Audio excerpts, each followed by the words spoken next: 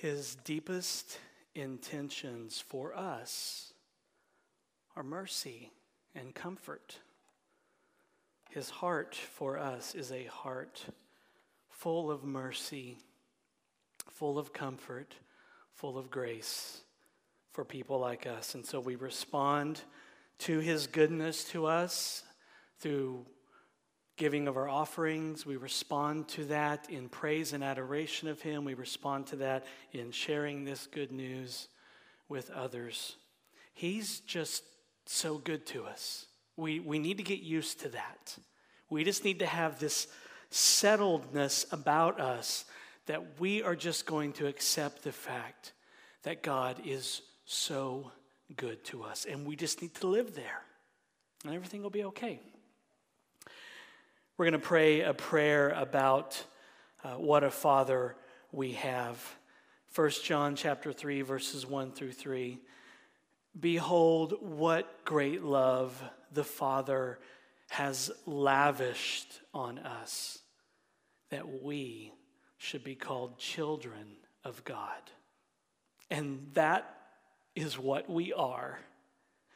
The reason the world does not know us is that it did not know him. Dear friends, now we are children of God, and what we will be has not yet been made known. But we know that when Christ appears, we shall be like him, for we shall see him as he is. All who have this hope in him purify themselves just as he is pure. Let's pray. Heavenly Father, we joyfully affirm that you are the Father we've always longed for and needed. At best, our earthly fathers offer a mere taste of what it means to be your beloved children. But nobody can love us, care for us, and delight in us the way you do. Our hearts overflow with thanksgiving as we cry, Abba, Father. Thank you for adopting us into your eternal family, forgiving us and robing us in Jesus' righteousness. Thank you for freeing us from our slavery to sin and our orphan-like ways. Thank you for giving us the spirit of sonship, a secure place in your family, and an inheritance that can never spoil or fade. What blessed and beloved children we are. And thank you for being the Father of compassion and the God of all comfort, always present, always encouraging. Thank you for promising to complete the work you began in us, and for only disciplining us in love, never shaming, chiding, or withdrawing from us. So very amen we pray in Jesus' merciful and mighty name. Imagine you get to speak to a room full of adopted kids. The building is packed. The room is packed. There are lots of families there, moms and dads, and all these kids who have been adopted into these new families. So there's this excitement in the air at this adoption conference. There's anticipation. And you, as the keynote speaker, you begin your message this way. Does your new dad really love you? Are you proving that you were worth adopting by being good enough and trying really, really hard to earn your spot in the family? Do your new parents really love you? Wouldn't that be awful? That's terrible. What an awful thing to say to a room full of adopted children. And it would be very, very cruel. Question. Then why do we do this to Christians?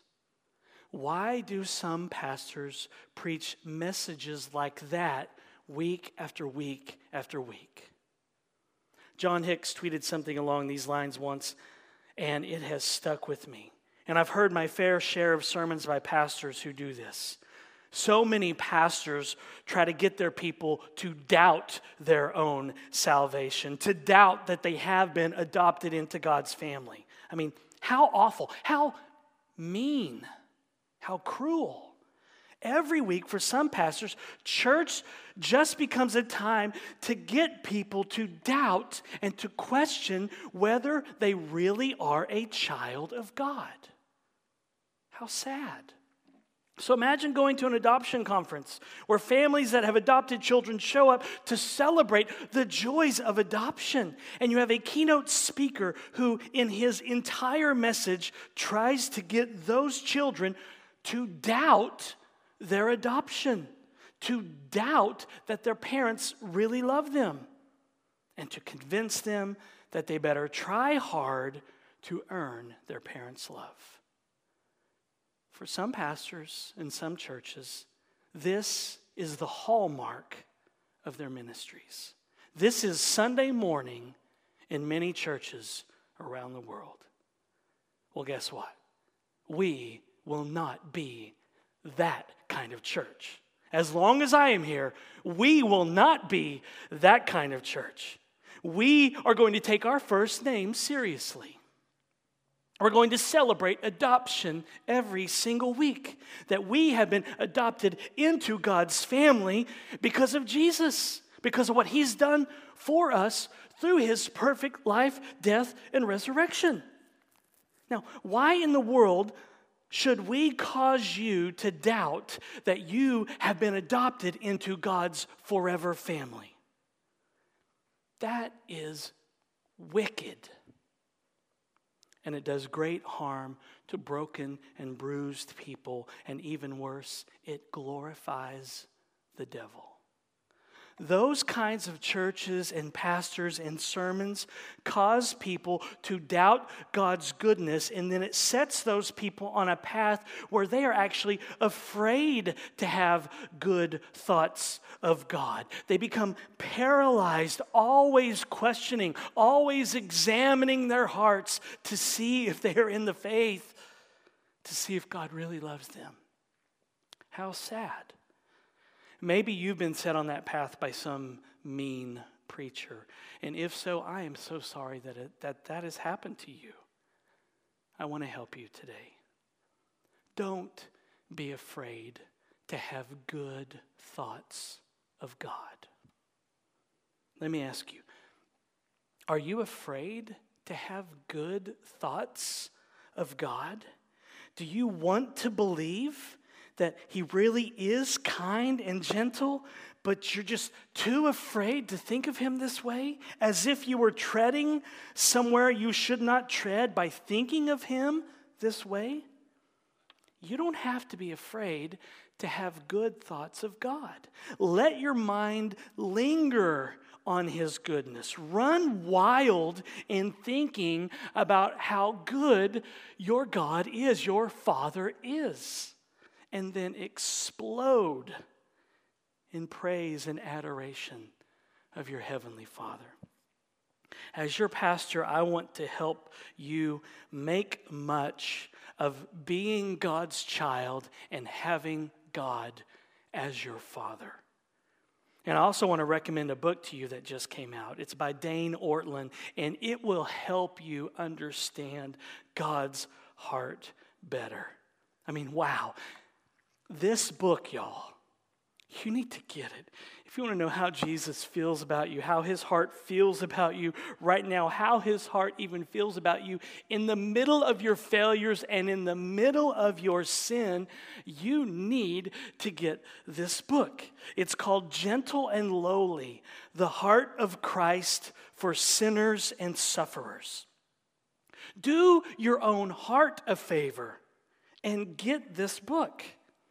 If I was a big spender and I had the cash, I would buy one for every single person in this church. Seriously, you need to get this book.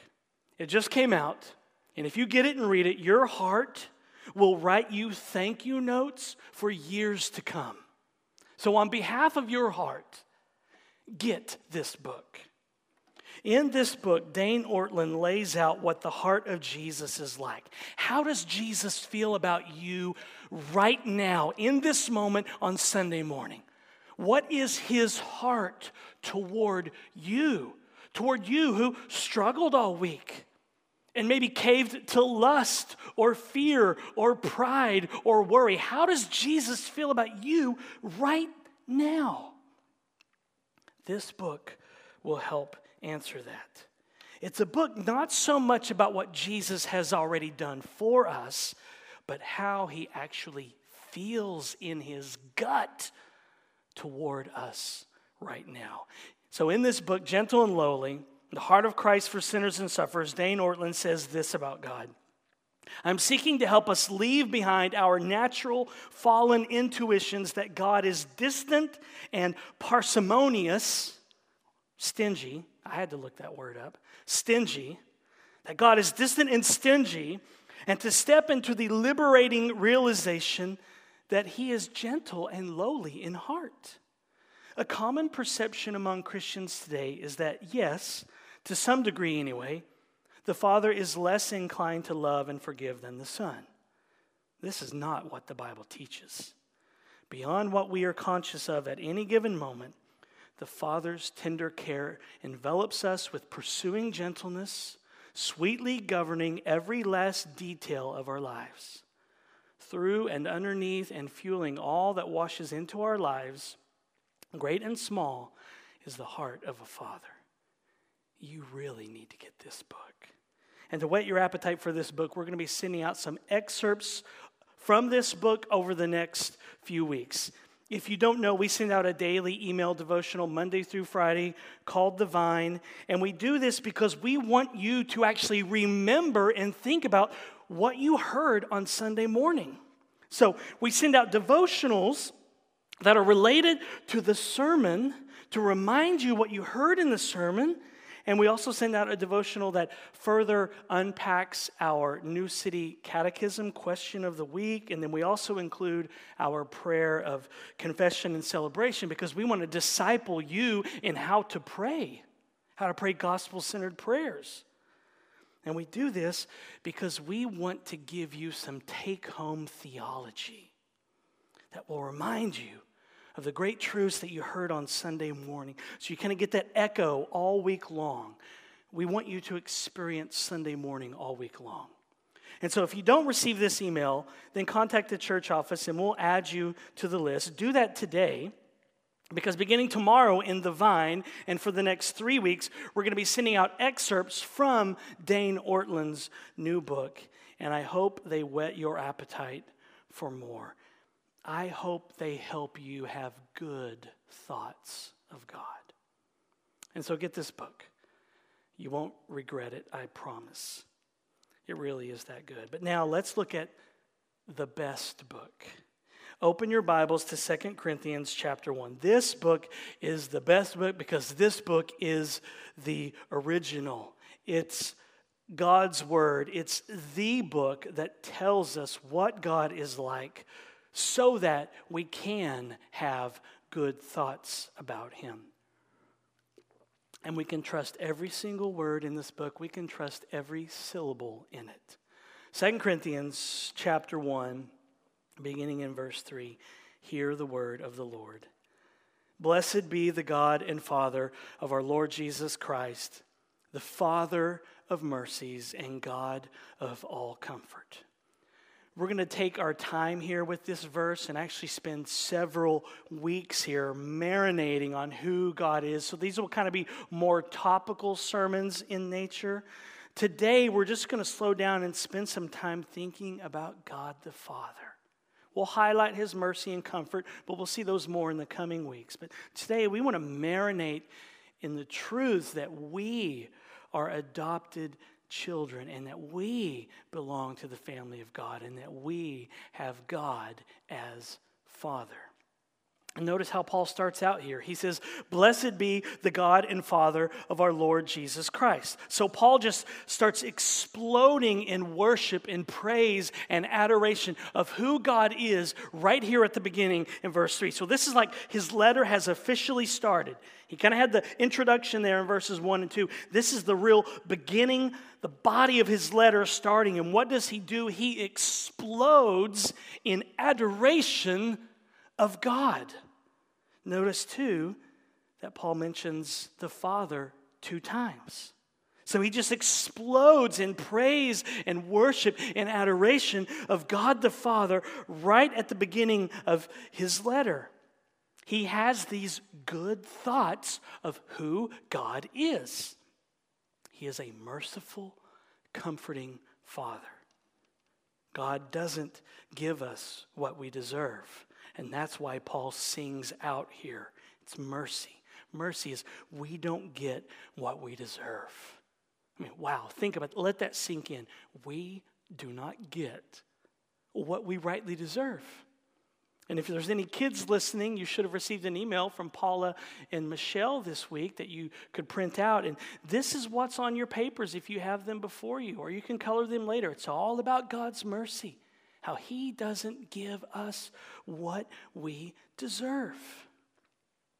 But understand this, praising and worshiping and adoring God has a way of recalibrating your heart so that you can have good thoughts of God. When we explode in adoration of who God is and what he has done for us, that then enables us to begin having good thoughts of God. And so if you are tempted to doubt God and you are tempted to have what I would call silly thoughts of him, maybe even dark thoughts of him and what he is like, if you're tempted to that, then blessing him like Paul does here will enable you to begin thinking good thoughts of him. And that's all that Paul is doing here. Blessed be the God and Father. He's blessing the Lord. Well, what does that mean? What does it mean to bless the Lord? I mean, we should know because we sing songs about this, right? Bless the Lord, oh my soul, oh my soul. What does that even mean? We sing it. We should know what it means. The Greek word that Paul uses here is drawing on the Hebrew word for bless. We saw this in Numbers 6. The priests would pray that Yahweh would bless Israel. That simply means that they were praying that the Lord would take note of that person's needs and then meet them. So to bless the Lord is shorthand for, to have the Lord bless us is shorthand for Jesus. Please look over their situation, identify their needs, and respond by meeting them. That's what it means to say the Lord bless you. To have the priest pray over them was take note of their needs, Lord, and then meet them. So when the Lord blesses us, what he does is he looks over our life, who we are, what we are, people who are unworthy, people who are in desperate need, people who are in difficult situations, you fill in the blanks, and then God responds in mercy and grace with timely help, strength, and provision. That's what it means to have the Lord bless you or to bless someone. That's what it means to say to someone, the Lord bless you. But what in the world does it mean for us to bless the Lord? To say, like Paul does here, blessed be the God and Father. When we bless the Lord, we don't review his needs because he has none. We review and remember his perfections, his attributes, who he is, and then we respond by giving him the worship that is due to him. When we bless the Lord, we think good, accurate thoughts about who he is and what he is like, his glory, his attributes, his love, his grace, his mercy, his providence, his tender care, all of that. We review all of that, and then we respond point by point in wonder and love, praise, adoration, and awe. That's worship. That's what it means to bless the Lord. And that's what Paul is doing here. He's thinking good thoughts about God, and he's just piling them up in the first couple of verses. Grace, peace, mercy, and comfort. And then he responds in worship by saying, "Blessed be the God and Father." Notice that Paul does not say this, "Blessed be the God and Father who sometimes loves us, but is often frustrated by his children because they drive him crazy." Paul doesn't say that. Paul gushes over God because he knows who God is. He's not afraid to tell the Corinthians about who their heavenly Father is. He's not afraid to begin his letter stressing grace and peace and mercy and comfort. And this church really needed to hear those truths about God because they had some serious sin issues in their church body. So he begins not by scolding them, he begins by painting a picture of a merciful, gracious God. Some pastors are not that way. Some pastors want to chide and whip people into shape. Some pastors fear stressing God's goodness because they fear that the church will then be enabled to sin. They fear that if they start preaching about God's free, unmerited grace to people who don't deserve it, then the church will suddenly wake up and say, "Hey, we're at liberty to sin now." They fear that preaching the free, undiluted grace of God will help and encourage people to sin. Listen, you do not need help sinning. You don't need a pastor to give you the liberty and the freedom to sin because you're already good at it. You don't need encouragement to sin. You're pretty good at it on your own, and so am I. You don't need a sermon about God's over-the-top grace to encourage you to sin. You don't need any help at all. You don't need me telling you how gracious and merciful God is in order to help you sin because you're doing just fine on your own, and so am I. These good thoughts about God in verses 2 through 4, contrary to what some people believe, they will actually keep the Corinthians from sinning, and us too. And that's why Paul begins his letter blessing the Father of mercies. Paul knows that what Martin Luther said is true. We may look into his fatherly heart and sense how boundlessly he loves us. That would warm our hearts, setting them aglow with thankfulness. When you peek into the very heart of God, which its deepest intention for you is love and mercy and comfort and grace, when you peek into the very heart of God, it does not make you want to sin against him. It makes your heart warm, aglow with thankfulness. That's what Paul is doing here. His heart is warmed and he is aglow with thankfulness. So this blessed be the God and Father is in response to who God is, a God of mercy and comfort, a God of grace and peace, a God who doesn't give people what they deserve, a God who stoops down to comfort weary, broken, bruised sinners, a God who gives grace and peace to bad people. But maybe you don't view God this way, as a Father of mercies and comfort. So let me ask you, how do you view God the Father? Do you think that he's cranky and always irritated by your constant failures? Sadly, many Christians do. I think the Corinthian church was having dark thoughts about God. It's why, number one, Paul speaks of God the Father at the very beginning of his letter. And number two, it's why later in chapter 7, verse 1, he will call them beloved. The Greek word in 2 Corinthians 7:1 for beloved, and you see it all over the New Testament, it refers to an only child to whom the parents had devoted all of their love. So you, Christian, because you're in union with Christ, you are God's beloved child. That means that the eternal love that God the Father has always had for his one and only Son, Jesus, he now has for you, just as if you were his only child. Wow. God loves each of us as if we were his only child.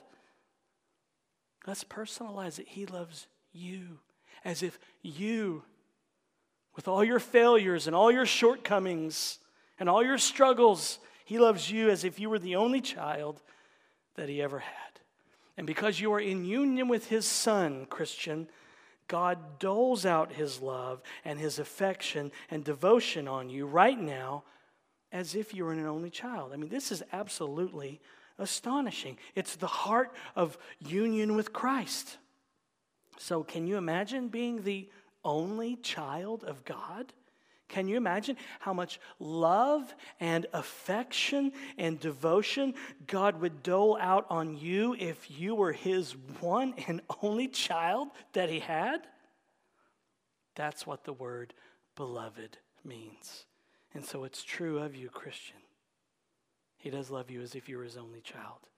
And if you are loved as if you were God's only child, it's all because he had mercy on you. Because he doesn't give you what you deserve.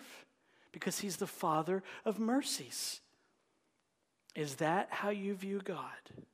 Is that what you think about when you think of your Heavenly Father? Puritan John Owen said that believers are afraid to have good thoughts of God.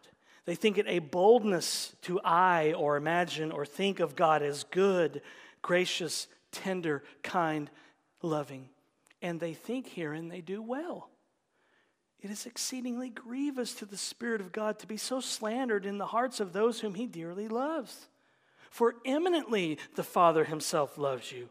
Resolve of that you may hold communion with him in it and be no more troubled about it. Yea, as your great trouble is about the Father's love, so you can no more trouble or burden him than by your unkindness in not believing of it.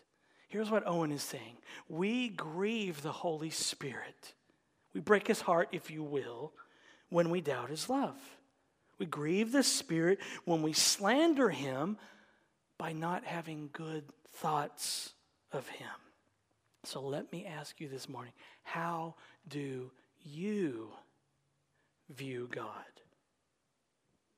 Do you think of him as angry, full of wrath toward you? Do you see him as full of hesitation toward you? How do you think about him in the middle of your sin? Do you think he's hesitant to be with you and be around you? Distant at best? Furious at worst? Do you feel that God the Father is reluctant to show tenderness towards you? If you do, and I'll say this as kindly as I can, you're dead wrong, okay? 2 Corinthians 1:3 is in the Bible, and the whole reason it's included in the Bible is because God knew that his people, his children, you, me, would struggle to believe this incredible truth about him. And so he added this verse just for you because he loves you. God added verse 3 in the Bible because he wanted you to know just what he is like, just what his very heart is like.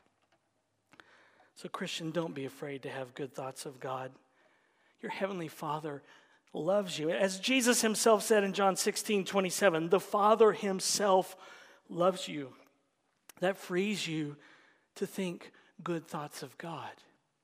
It reminds you that there is nothing that you can ever do to make God stop loving you. So understand this, grace.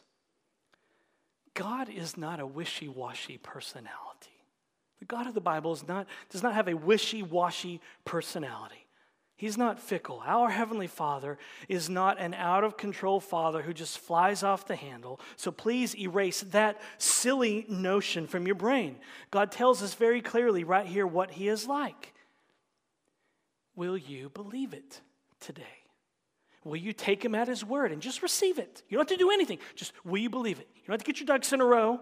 You don't have to make sure you repent enough. Will you just believe it here right now at 9:52 in the morning? Will you believe it? Will you take him at his word? There is no reason whatsoever to doubt it. You can believe this book wholeheartedly today. You have zero reason to distrust what God is saying about himself right here. He is the Father of mercies, and he is the God of all comfort, and your sin and your failures and your lack of commitment does not change this verse at all. It does not change his essence at all. I mean, think about that. Your sin and your failures and your lack of commitment does not change verse 3 at all. It doesn't change his essence at all. And how silly of us to think this way, right? How silly of us to think that somehow our behavior changes the very nature of the Trinitarian God that we love and serve. As if our sin could actually alter the very essence and the very character and nature of God. As if our sins have that kind of power. That's actually blasphemy. That actually grieves God's heart. John Owen also said that the greatest sorrow and burden that we could ever lay on our Heavenly Father is when we doubt his love for us. He said, above all things, the Father loves you. Have fellowship with the Father in his love. Have no fears or doubts about his love for you. The greatest sorrow and burden you can lay on the Father, the greatest unkindness you can do to him is not to believe that he loves you. The greatest sorrow that can break God's heart, if you will, the greatest unkindness that we can do to him is to not believe that he loves us. The greatest unkindness is not to sin. We tend to think that way. The greatest unkindness, according to Owen, that we can do to God is to not believe that he really loves us. That grieves him. But you know what delights his heart? Do you know what brings a smile to God's face? When his children are bold and they say, okay, Father, I'm going to take you at your word. I will believe with reckless abandon what you say. I will believe that you are who you say you are. You're the Father of mercies and the God of all comfort, and my sorry self can't change that at all. How silly of me to think that my sin could change your essence, Father. Silly me. That pleases God. That brings a smile to your Heavenly Father's face. Just believing his word.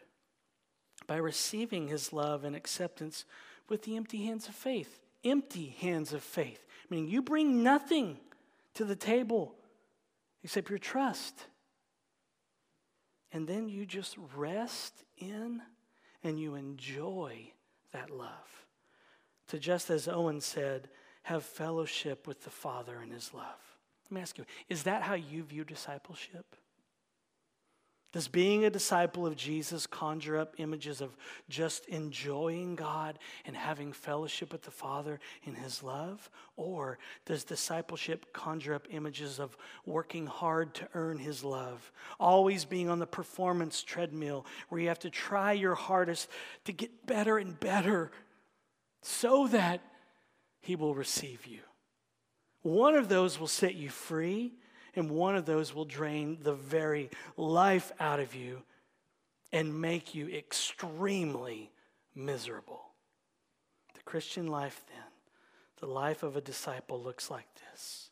Slowly learning, by trial and error, by falling down and getting back up again 1,000,000 times, Slowly learning and believing in our gut that number one, the Bible is true, God's word is true. Number two, that God the Father really is as good as he says he is. And then number three, to not complicate this.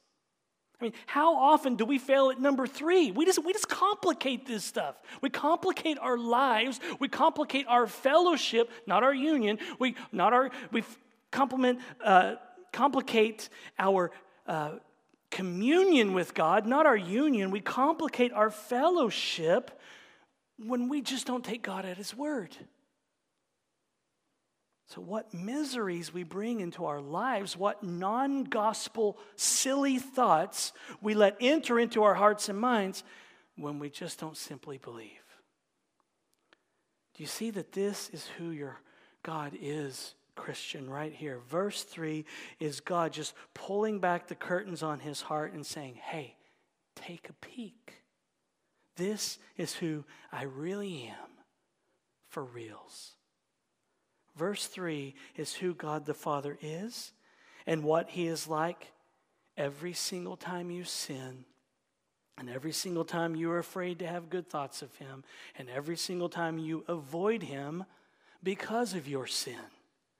He is the Father of mercies and the God of all comfort for your sorry, sinful, silly self. For reals. And you have no reason to doubt or be skeptical or leery. Listen, when we come to our Heavenly Father for mercy and comfort, we are not asking him to change.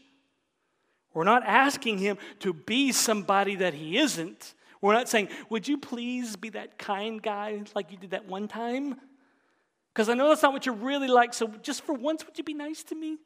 We're not coming to him and saying, we need you to change in order to deal with us. This is who God is. We're not forcing him to do something that he doesn't want to do. It's not like God's arm is behind his back and he's like, okay, uncle, I'll be merciful. I'll comfort you. I'll forgive you. He longs for us to see him as he is, a God of mercy and comfort. And this is what Paul wanted for the Corinthians. And it's what I want for you, Grace, for the Spirit to convince you this morning so that you really feel it in your gut that your Father loves you and delights in you. That he is well pleased with you. That he has thoughts of tenderness and kindness towards you. If you leave here today, leave this live stream today with an overwhelming sense of God's love for you in Christ, and the Spirit has done his job. He has shown you the Father of mercies and the God of all comfort. But it takes a lifetime of learning, doesn't it? And that's why I talk about it all the time. I think it's the hallmark of my ministry, sermon after sermon after sermon, slowly believing. As Dane Ortland says in his new book, that I will tell you once again that you desperately need to purchase today because you want to be a good friend to your own heart, don't you? So buy this book for your own heart, and your own heart will write you thank you notes for the rest of your life. So when the service is over, go to Amazon or somewhere and buy this book. Here's what Dane Ortland says about slowly learning these truths over a lifetime of discipleship. He says the Christian life, from one angle, is the long journey of letting our natural assumptions about who God is over many decades fall away, being slowly replaced with God's own insistence on who he is. This is hard work. It takes a lot of sermons and a lot of suffering to believe that God's deepest heart is merciful and gracious, slow to anger. Perhaps Satan's greatest victory in your life today is not the sin in which you regularly indulge, but the dark thoughts of God's heart that cause you to go there in the first place and keep you cool toward him in the wake of it. Let's not fall into the devil's trap. Let's not please him. Let's not think the thoughts that he wants us to think. Let's not keep our hearts cold and cool to our Father. The devil's greatest victory in our life is not our repeated sins and our repeated failures, but it's all the dark thoughts that we have of God that cause us to go to those places of sin and cause us to repeat those sins And then when we walk away from them, that keep us cold and distant to our Father because we think he won't have us. Let's not please the devil today. Let's reject the devil's whisper when he says, God's heart is no longer tender towards you because you just keep on sinning. Let's reject that, and instead, don't be afraid to have good thoughts of God. Let's quit having silly and dark thoughts of God. Let's trust him. Let's believe his word. Let's rest in our adoption. Let's praise and glorify and bless our God that he has adopted us into his family, and we can never be so bad that we'll get kicked out of the family. Listen, you can't do anything to unchild yourself. You're in, Christian, forever. Let's close with a story about a woman who finally got it, who finally got the gospel after years and years of struggle, and how she suddenly felt the love of her Heavenly Father after many years of fearing that he was disgusted with her. And that's what she thought. She thought, God is disgusted with me, disgusted with my repeated failures. May this story help you see the very heart of God for you this morning. His child. May it help you to quit having silly thoughts of God. Here's what she said. One day when I was very young, I saw my older sister hanging up my father's white business shirts on the clothesline to dry. I was suddenly filled with the urge to hang up one of my daddy's white shirts. He was my daddy too, and I was his daughter. I loved him in my childlike way and wanted to express it. I couldn't reach the clothesline. It was too high, but I saw a wheelbarrow in the yard, and its handles were just the right height for me. I didn't notice how rusty it was, and I rather joyfully pinned the wet shirt to the handles. When my dad got home and saw the shirt on the wheelbarrow, he became very angry with me and punished me severely for ruining his shirt. I had not realized the impact that that event and others like it had made on me. Not believing God concerning his delight in me and in the gracious nature of my relationship with him, this memory returned to me. As I remembered these scenes from the past, I saw that through the years, I had not been believing that my Father in heaven was any different than my earthly father. I had not been listening when he described himself. In short, I hadn't been believing the gospel, that by faith in Christ and his perfect atoning sacrifice, he now loves me and is forever for me and delighted in me. In Christ, he has made me beautiful and pleasing to him forever. I told our counselor that I thought I was beginning to understand. I told him the memory and said that I guess if God the Father saw me standing next to the wheelbarrow with the ruined shirt on, he would forget the shirt and hug me. You still don't understand fully, my counselor said. God would not overlook the shirt, but take it, put it on, and wear it to work. And when someone commented on the rust marks, he would say, "Let me tell you about my little girl and how much she loves me." I was overwhelmed with that realization. I'm beginning to realize that my Christian life has been a continual effort to earn God's pleasure by getting the shirts hung up right. God would answer if my prayer was right. God would smile upon me if my theology was correct. And since I knew how I had failed day by day in my works, I sort of snuck them up on the line and tried to be away when God got home, so to speak. It is the fact that my Father delights even in rusty shirts that moves this most flinty heart of mine to really desire a life disciplined to seek him and find him, and by his power at work in me to live a life of faith expressing itself in love. What a joy to know that our needs are a window to God, not an obstacle that makes him disgusted with us. Isn't that good? So is God. So is your Father, Christian. He gave his one and only Son for you on the cross to die for your sins. Look into his fatherly heart this morning and get a sense and feel how boundlessly he loves you. And let it warm your heart and set it aglow with thankfulness. And then let it cause you to burst forth singing, "Blessed be the God and Father of our Lord Jesus Christ." Let's pray. Heavenly Father, we are humbled that you would adopt the worst people into your family. That you would take bad people and welcome us at your table. It's amazing. It never gets old. Forgive us when it gets old, Father. Forgive us for saying, yeah, I've heard sermons about that. Oh, God, forgive us. Show us our sin. Show us our Savior.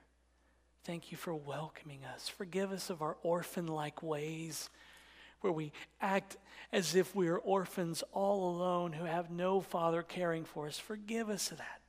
And Lord, may the Spirit open our eyes to look into your heart and to get a sense and a feeling of how boundlessly you love us. And then let that warm our hearts to you. Not make them cold, but warm them so that we respond with thankfulness. Do all of this that your name is glorified and that your children rest in and enjoy you today. In Jesus' name, amen.